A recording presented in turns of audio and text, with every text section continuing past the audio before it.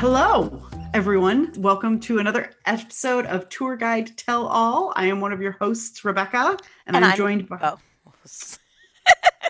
God, do you think we'd get this right by now? I am one of your hosts, Rebecca, and I'm Becca, and we are the the Rebeccas. Rebeccas. And we are bringing you guys another episode. And we are today going to talk about stories of like women who kind of kicked butt and took names. And so we wanted to talk about someone that is kind of unknown, but should be better known. And she knows absolutely everybody. Like she interacts with all the coolest people. Her name is Alice Pike Barney, and she's just so great. So we're going to talk about her life and her sort of goings on and her daughters and all of their many love affairs and artistic endeavors and fascinating people that they met. Yeah, and Alice Pike Barney is a woman that we do talk about on some of our tours, particularly our Dark Side of DuPont Circle tour, which you'll hear why her scandalous story gets included there, but also on our Embassy Row tour because her later house, is located right on Sheridan Circle. It still exists today. So it's a building that if you drive up and down at Massachusetts Avenue or you ever stroll up and down Embassy Row, you've probably seen this house. And it's to me like all of these incredible homes in the Embassy Row area that are already interesting being embassies, but then often have a really rich, interesting history that predates their time as embassies. So I've really enjoyed, I could almost feel like we could do a whole separate series of like a peek behind the curtain of an embassy's house and its story. So this is a great example of that for me. And it's one that we have gotten to talk about a lot lately because we've been out there doing our Dark Side of DuPont tour a lot for the spooky season. So Plus, she's super fascinating. She's one of those people that knows everybody. And so we're going to drop so many names, you guys, of like, you never heard of Alice Pike Barney, but I guarantee you've heard of so many people that she knew. so let's bring it down. Let's dig in. Alice Pike Barney. Alice Pike Barney is born in 1857 in Ohio. So she is basically part of this generation of women who grow up nouveau riche. Her father is going to really make his money right around the Civil War. He makes his money in what was considered at the time a slightly less reputable area, which is distilling. So he makes his money primarily in liquor. So after the Civil War, or throughout the Civil War, but especially after, there's this big boom in distilling. And so Alice Pike Barney is the youngest of four children. And so she kind of grows up with the benefit of having only known her parents as super wealthy and been born into the lap of luxury. Her father, in addition to being a distiller, is a big supporter of the arts and he's really interested in arts philanthropy. And that's something that Alice latches on to immediately as a young person. She gets really interested in the arts. Of course, her parents indulge her, they give her lots of classes and tutors, and she travels to Europe as a teenager. And so she decides, I am going to be an artist.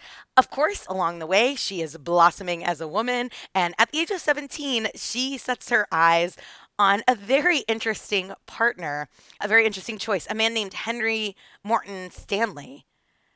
Do you know a little bit about Henry Morton Stanley? Know a bit about Henry Morton Stanley. So, if you've ever heard the phrase Dr. Livingston, I presume, that's Henry Morton Stanley. He is a noted sort of explorer. He's most famous for his exploration of Central Africa, and he looks for Dr. David Livingston. And the story about whether he greeted him with Dr. Livingston, I presume, may or may not be real, but he searched for the source of the Nile.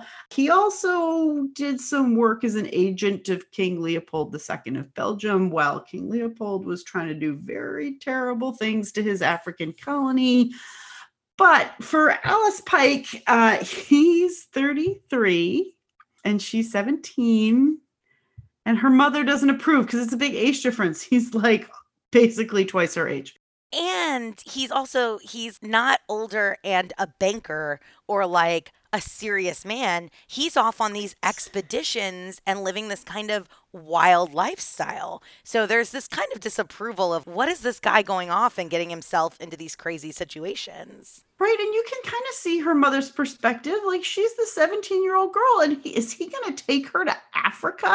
What is happening here? I can totally see it. Also, they didn't get all this new money to then marry off their youngest daughter to some guy who's just gonna, travel the world and be this vagabond. Right. Plus, I feel like there's this Alice is cultured and she's got money. And like when you're 17, an explorer is interesting and kind of hot. But I feel like Alice's mother is like, oh, honey, you're going to spend a week in a tent and you're going to want to shoot yourself. So maybe this guy might not be the right guy for you. Also, straight up, we'll put it in the show notes, but if you look at Henry Morton Stanley's mustache, you might understand why Alice found him so appealing. Yes. It is thick. It's pretty epic, yeah. So her mother says, okay, you guys can get married when he comes back from his next expedition to Africa. So this isn't like he's going off for a few weeks.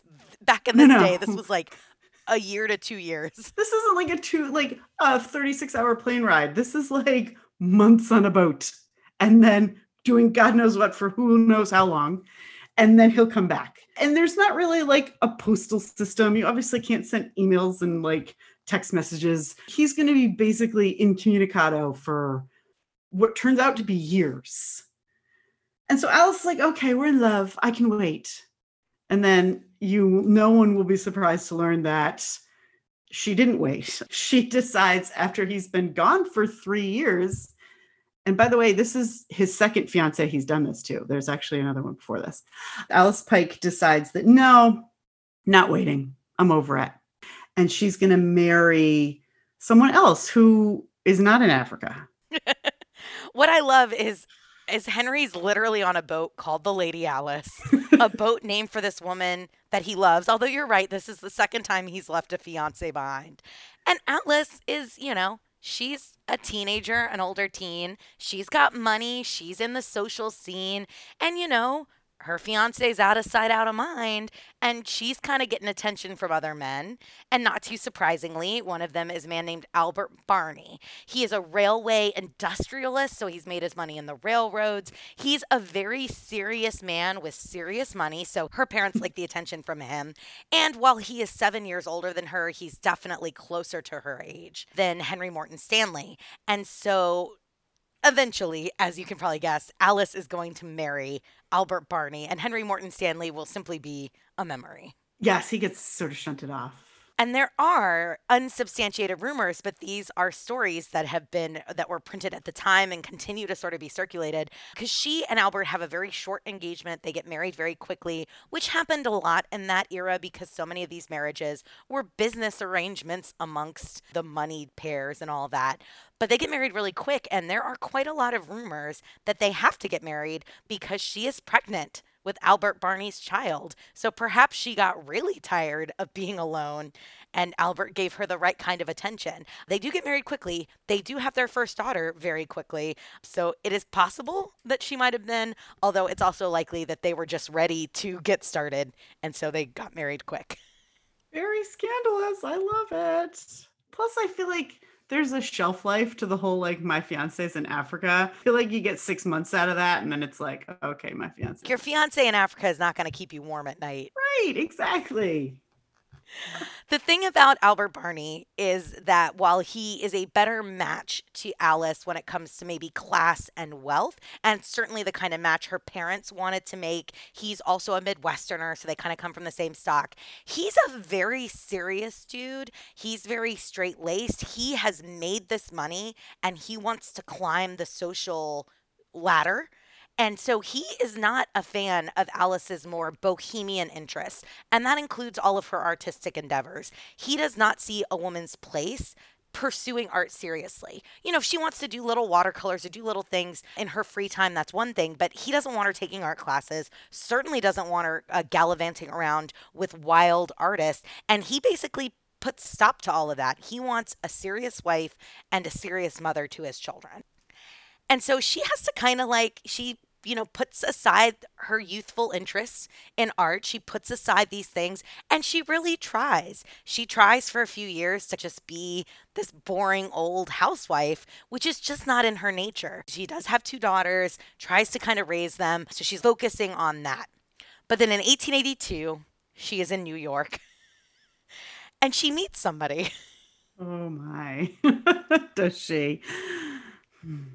She meets Oscar Wilde. Which imagine being just meeting Oscar Wilde on the street in New York. It's amazing to me.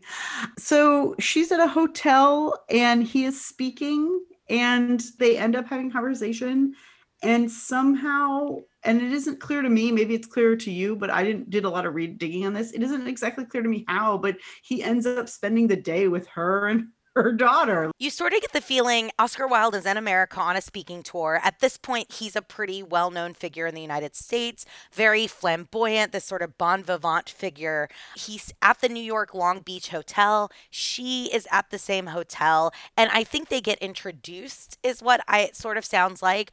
But then she ends up inviting him to spend the day with her and the girls at the beach. So she and Oscar Wilde, her new friend, spend a day at the beach and they get to talking and sharing. And Alice reveals how much she used to love art, the art study she did as a young woman, and how she misses it. And Oscar Wilde's perspective is basically if you're an artist, you need to be an artist. You need to pursue it no matter what.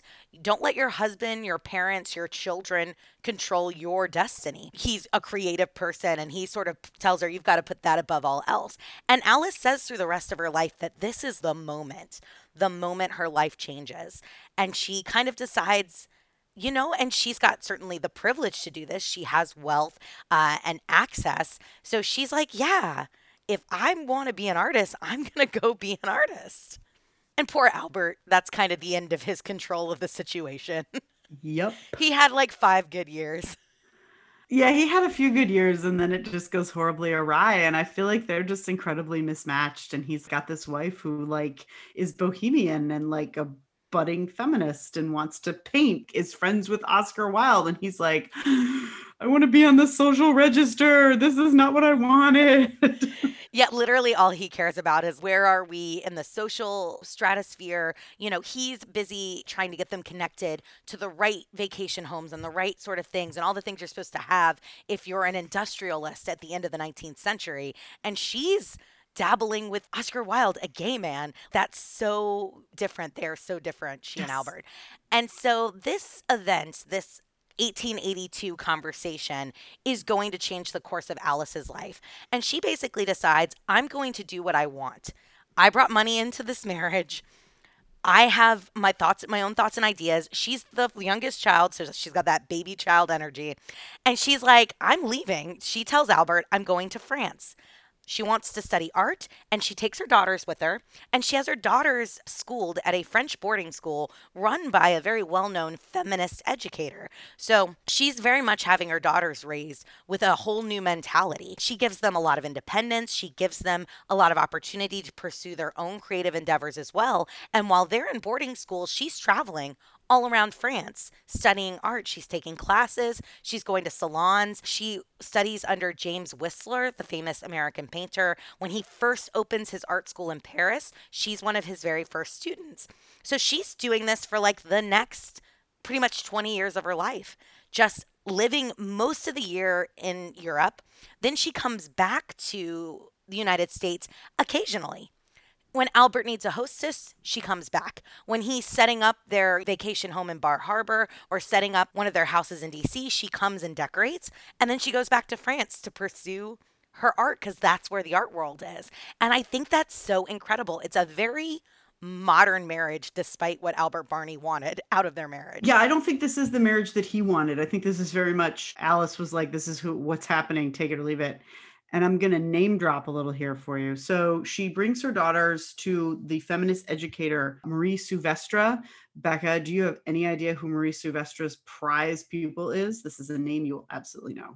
Eleanor Roosevelt. Eleanor Roosevelt, 100%. I've seen the Ken Burns documentary. I love it. She also studies painting with Carolus Duran, who is a famous artist, and his most famous pupil was John Singer Sargent. So again, a name everyone will know. She studies with James McNeill Whistler. She's meeting all the coolest people. And she has this salon in Paris. And basically, the way I tell this on the tour, like poor Albert kind of gets left behind. He's stodgy and boring in Washington. And she's living the high life in Paris with her daughters. Why would you come home? Yeah, it's very much like she's totally connected to this expat community. She sees herself as a European, really, and then she just comes back every now and then. And so she's got two daughters that are basically being raised by a single parent in Europe or being raised in a boarding school by this feminist educator. And so the influence her two daughters are getting is very female forward and very female centric. Now, I will mention, just from the DC perspective, she and Albert do set up a home in DC in 1889. Their first home together was right off of Scott Circle, so off of Rhode Island Avenue, just off of Scott Circle. Now it's home to the University of California's Washington Center. So the house still exists. So she does come and spend some time in DC, but immediately, as soon as she can, she goes back to France because, from Alice's perspective, America doesn't really have culture. Culture is Europe. And her daughters kind of agree. Yeah, I mean, if you're European, you might agree with that now. So we mentioned her daughters. There's Natalie, her oldest daughter, and then Laura. Natalie was born on Halloween in 1876. Natalie would make a big deal about being a Halloween baby her whole life. She feels very connected to spiritualism. She feels very connected to the darker side of things. So she is like a little Halloween baby.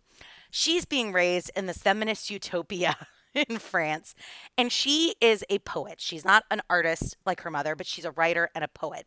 And as a young woman, she publishes a short book of poetry. And I will now tell you the title, and I will butcher it in French, so apologies in advance. Quelques portraits sonnets de femmes. Some portrait sonnets of women. Now, this sounds very quaint, doesn't it? Some portrait sonnets of women. So she's going to publish this book of poetry, and she asked her mother to do illustrations to go along with this book of poetry. And Alice agrees. She's very excited and very proud. What Alice doesn't realize when she agrees initially is that this little portrait sonnets of women is actually erotic lesbian poetry. Now, it is somewhat subtle in its presentation of sapphic love, but this is very much a provocative book. And the illustrations that Natalie wants are very provocative images of women. She wants things that are very sexualized, not quite pornographic, but things that are very bold in their presentation of female sexuality. And Natalie has picked out models for her mother to paint. And what Alice doesn't know initially is these models are also Natalie's lovers, because Natalie is gay, has been living pretty openly as a lesbian at this point. She is also polyamorous and non monogamous, and she will remain as such for most of her life. Natalie would later be called Empress of the Lesbians, which is an incredible title to have. Gonna get it on a t shirt. I completely agree. That's so great. I listen, if you're going to write a book of erotic poetry, that's fine. More power to you.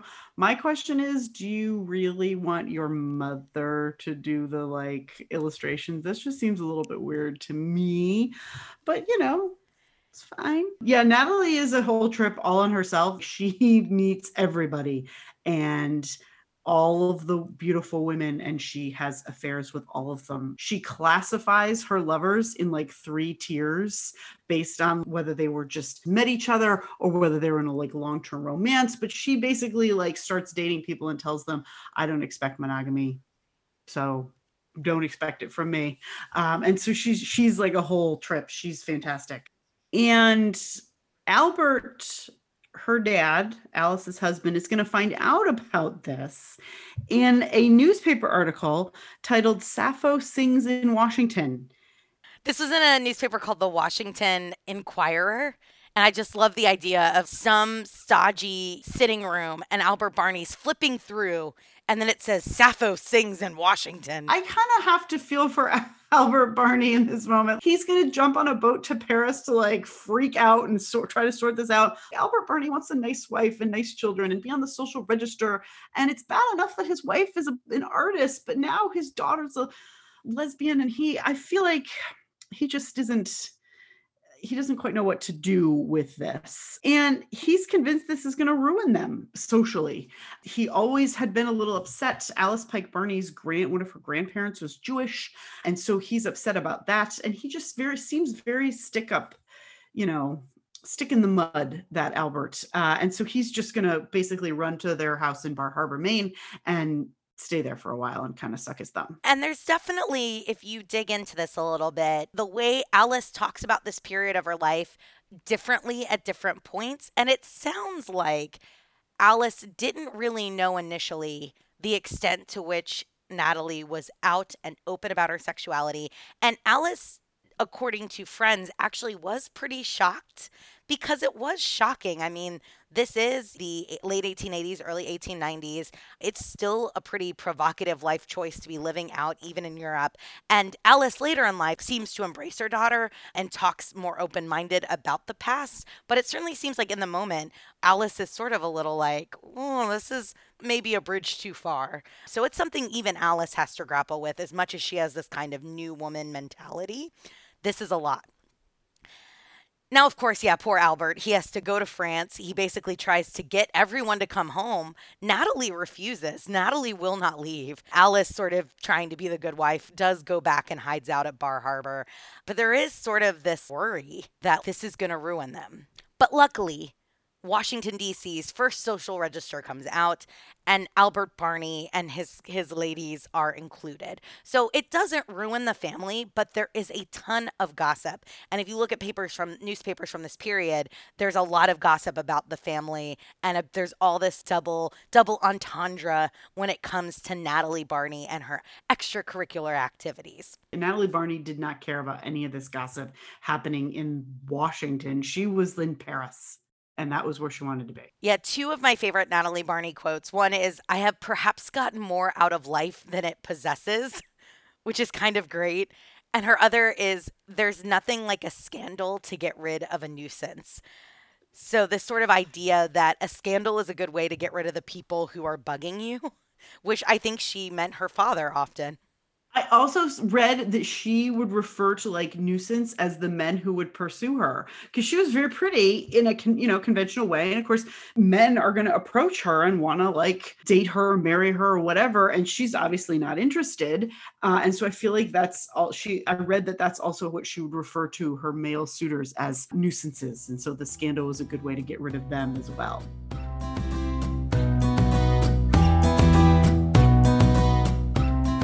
Not too long after this whole scandal, Albert Barney dies.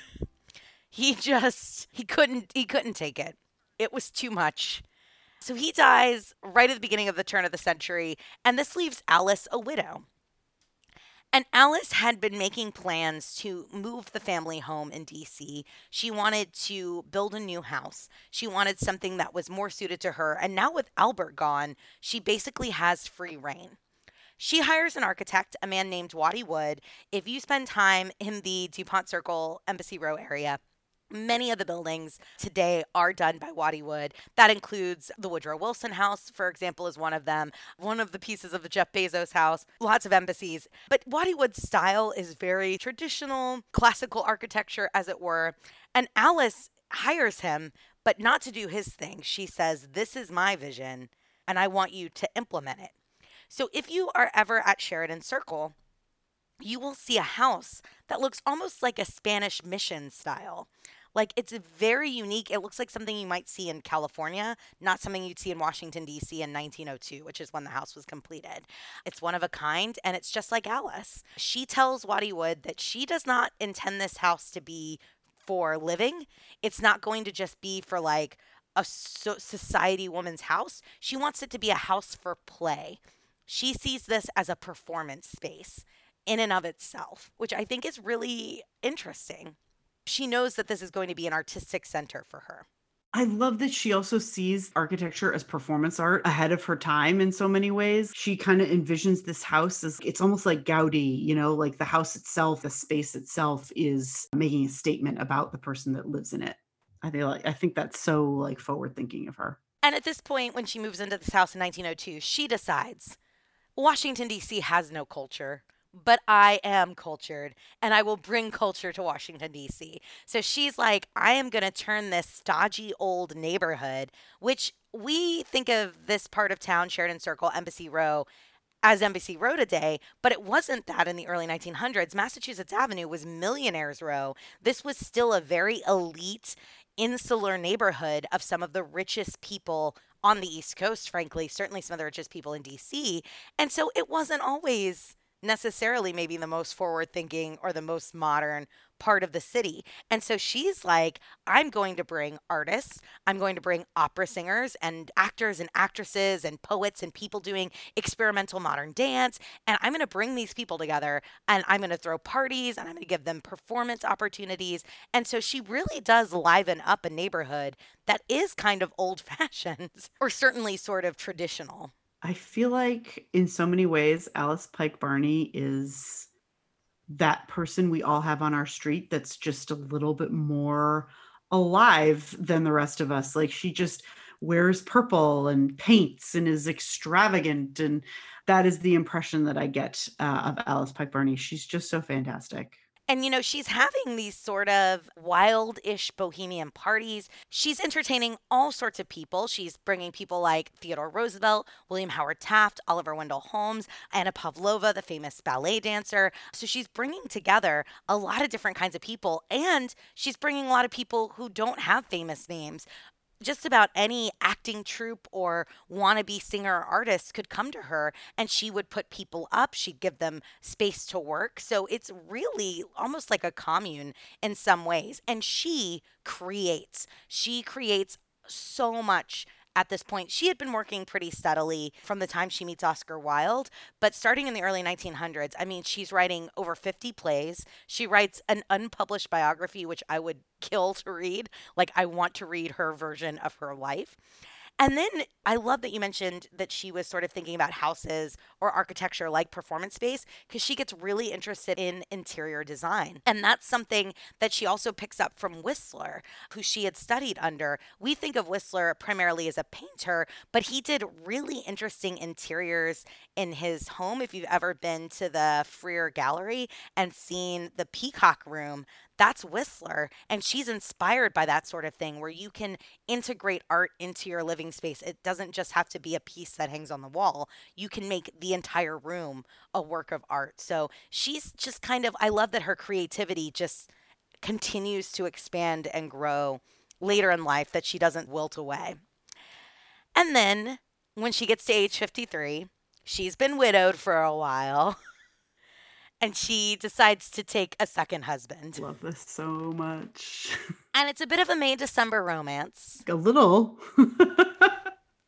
It's more like a March to December romance. January to December. Right? She, at 53, marries an actor named Christian Hemmick. He is 23, so there's a 30-year age difference. And unfortunately, I think this goes the way that these things often go, is he will be a big spender and help her spend through a good portion of the money that she has. She spends plenty of it on her own, but their marriage is going to exponentially increase her spending, and she's going to find herself kind of running low on cash flow. Yeah, their marriage doesn't last super long. It only lasts 7 or 8 years, I think. He might not have been the best choice, I feel like, for her.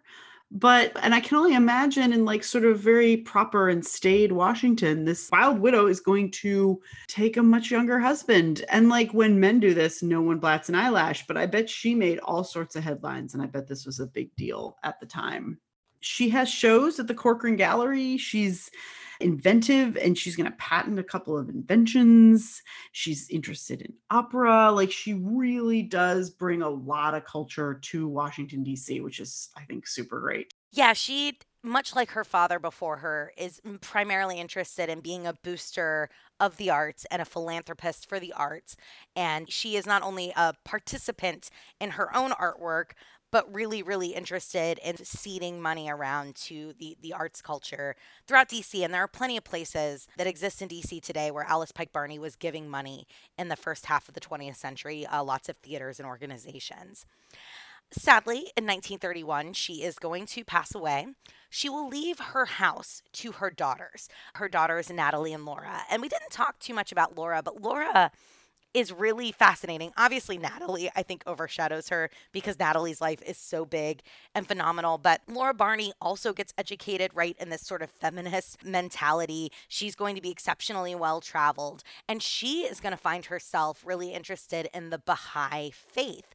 And Laura Barney today is really credited with popularizing the Baha'i faith in the United States. She brings a lot of this teaching to the US. She spends a lot of time trying to promote it here. She's also involved in the International Council of Women, and she represents the ICW at the League of Nations and at the United Nations. So she is going to really try to push for women's rights. She serves as an ambulance driver in World War One, which is really cool. She helps establish the first children's hospital in Avignon, France. She's been awarded all these French awards for her philanthropy in France. So as cool as Natalie is, and as much as Natalie sort of has, I think, the more famous connections, Alice had two daughters that really were much like Alice was this new woman. I think Natalie and Laura represent the 20th century woman, right? A woman who's going to live her life and do her things and make a mark on the world. Alice leaves the house to her daughters basically with the intention of wanting them to continue to use it as an artistic space. So, whether it's salons or events, but the girls keep the house until 1961. And at that point, they decide to donate it. And they donate it, this was part of Alice's wish, to the Smithsonian Institution. So the idea is that this is going to be part of the Smithsonian collection. She wants it to be an art museum or like an artistic studio so the Smithsonian could have art classes and things. Smithsonian accepts the gift. They have to do some work to the house, but they opened it in 1976 as part of the American Art Museum. 600 paintings and 1,500 pieces of decorative art came along with the house, almost all of them created or owned by the Barney women. So you could, back in the day, actually visit the inside of this house, see this artwork. But the Smithsonian just could not afford to upkeep it. This expensive 1902 era house just was not practical for upkeeping. And so, despite lots of different groups and efforts, in 1999, this was sold and it was bought by Latvia. So, it is now the Embassy of Latvia. If you visit the house, though, outside, there are markers that denote its time as the Alice Pike Barney Studio House. Yeah, it's really gorgeous. The Latvians have this really neat embassy. They have the building next door, and they had a poster up in front of Alice Pike Barney's house for the longest time about how they love reading. And that just makes me love the Latvians so very much. Yeah, they actually have a little lending library right now where you can borrow little books about Latvia. So great. So cute. But yeah, Alice Pike Barney is fantastic. And I know that you want to tell the story about Alice Roosevelt. So I'm going to let you. Yeah, so Alice was connected to so many of the people that we have talked about on this podcast. Alice Roosevelt Longworth, Evelyn Walsh McLean. These are all women that were living in this part of DC at the same time. They were going to parties together, they were interacting. And so it's so amazing to think about. You could have been in a room with all of these women in one place. It just sort of blows my mind. But if you've not heard our podcast on Alice Roosevelt Longworth, you need to go back and listen to it. She was a whole mood in and of herself.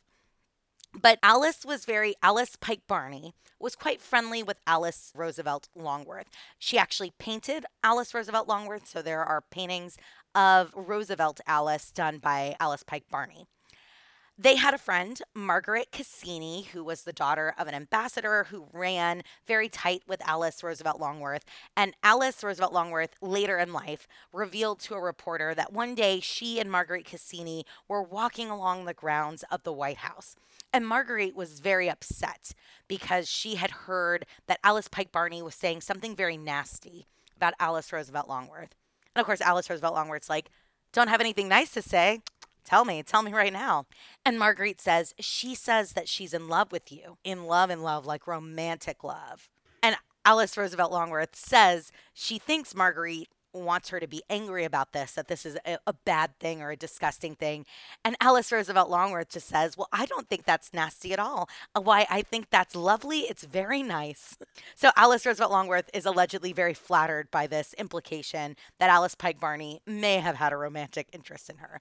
I don't know how much truth there is to Margaret Cassini's gossip, because we certainly have evidence that Alice Pike Barney was very interested in men. Not to say she wasn't also perhaps interested in Alice Roosevelt Longworth.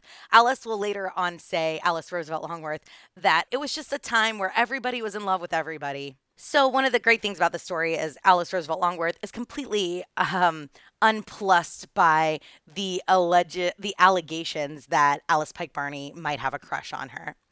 Now, in terms of Alice's legacy, as we mentioned before, you can still see the house today. It's the Embassy of Latvia. It's right on Sheridan Circle.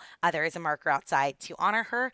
You can find a lot of Alice Pike Barney's artwork. She was pretty prolific in terms of her output. She painted a lot of her friends and colleagues. So a lot of the names that we've dropped today, Alice actually painted. She also created many, many paintings of her own. And her paintings have ended up all over American art museums. You can see them in the Smithsonian American Art Museum, Brooklyn Museum, the Barnes Museum in Philadelphia, lots and lots of other museums throughout the East Coast. And we'll link in the show notes to a couple of my favorite places to see Alice's work. I also think Natalie Clifford Barney, her daughter, has a really interesting legacy as well. Natalie's work had sort of been forgotten for a while, I think, in the way that women's contributions can often be sort of overshadowed. But then in 1979, there was a feminist artist named Judy Chicago who created a work called The Dinner Party. The Dinner Party was an installation that's sort of considered now like the first really big feminist artwork. And it really is supposed to be a symbolic representation of important women in world civilization. And there are 39 place settings for 39 interesting women, and she included Natalie Barney, and that has really helped. That was sort of the catalyst for bringing Natalie Barney back into the conversation. So we sort of did this podcast saying we were going to talk about Alice Pike Barney, but it's really her and her daughters and her legacy. So another great example of some of the wild women who live in the DuPont Circle Embassy Row neighborhood. If you want to see any of these buildings up close and hear more about these stories, you should definitely come out and take either our Embassy Row tour or our Dark Side of DuPont Circle tour. We want to thank you guys so much for tuning in. We love all of our supporters. If you are listening to this, be sure to like, subscribe, rate us. You can send us feedback, tourguidetellall@gmail.com, or follow us on social media. We're at tourguidetellall on Facebook and Instagram, and at tourguidetell on Twitter. We definitely want to give a huge shout out to our patrons. Without our patrons, this podcast is not possible. You guys truly keep us going. The tourism industry has been hit so hard this year. Your contributions really allow us to do this podcast and to keep the company going. So we're so appreciative. Our patrons get special goodies, behind the scenes information, all kinds of fun stuff. So if you're not a patron, you can join for as little as just a couple dollars a month. Finally, the holidays are coming up and you might be getting ready to do your holiday shopping. Why not shop small, support your local podcast, and check out our merch shop. We have some great t-shirts, stickers, tote bags, all sorts of wonderful goodies. Thank you guys so much for listening. We'll see you next time.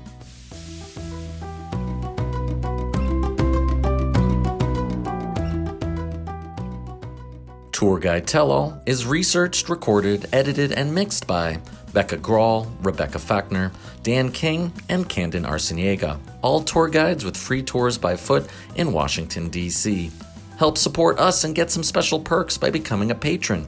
And if you don't want to sign up for a monthly commitment, you can also send us a virtual tip on Venmo at Tour Guide Tell All, or get some Tour Guide Tell All swag from the merch store, all linked in the show notes. Thanks for listening, and we hope to see you next week.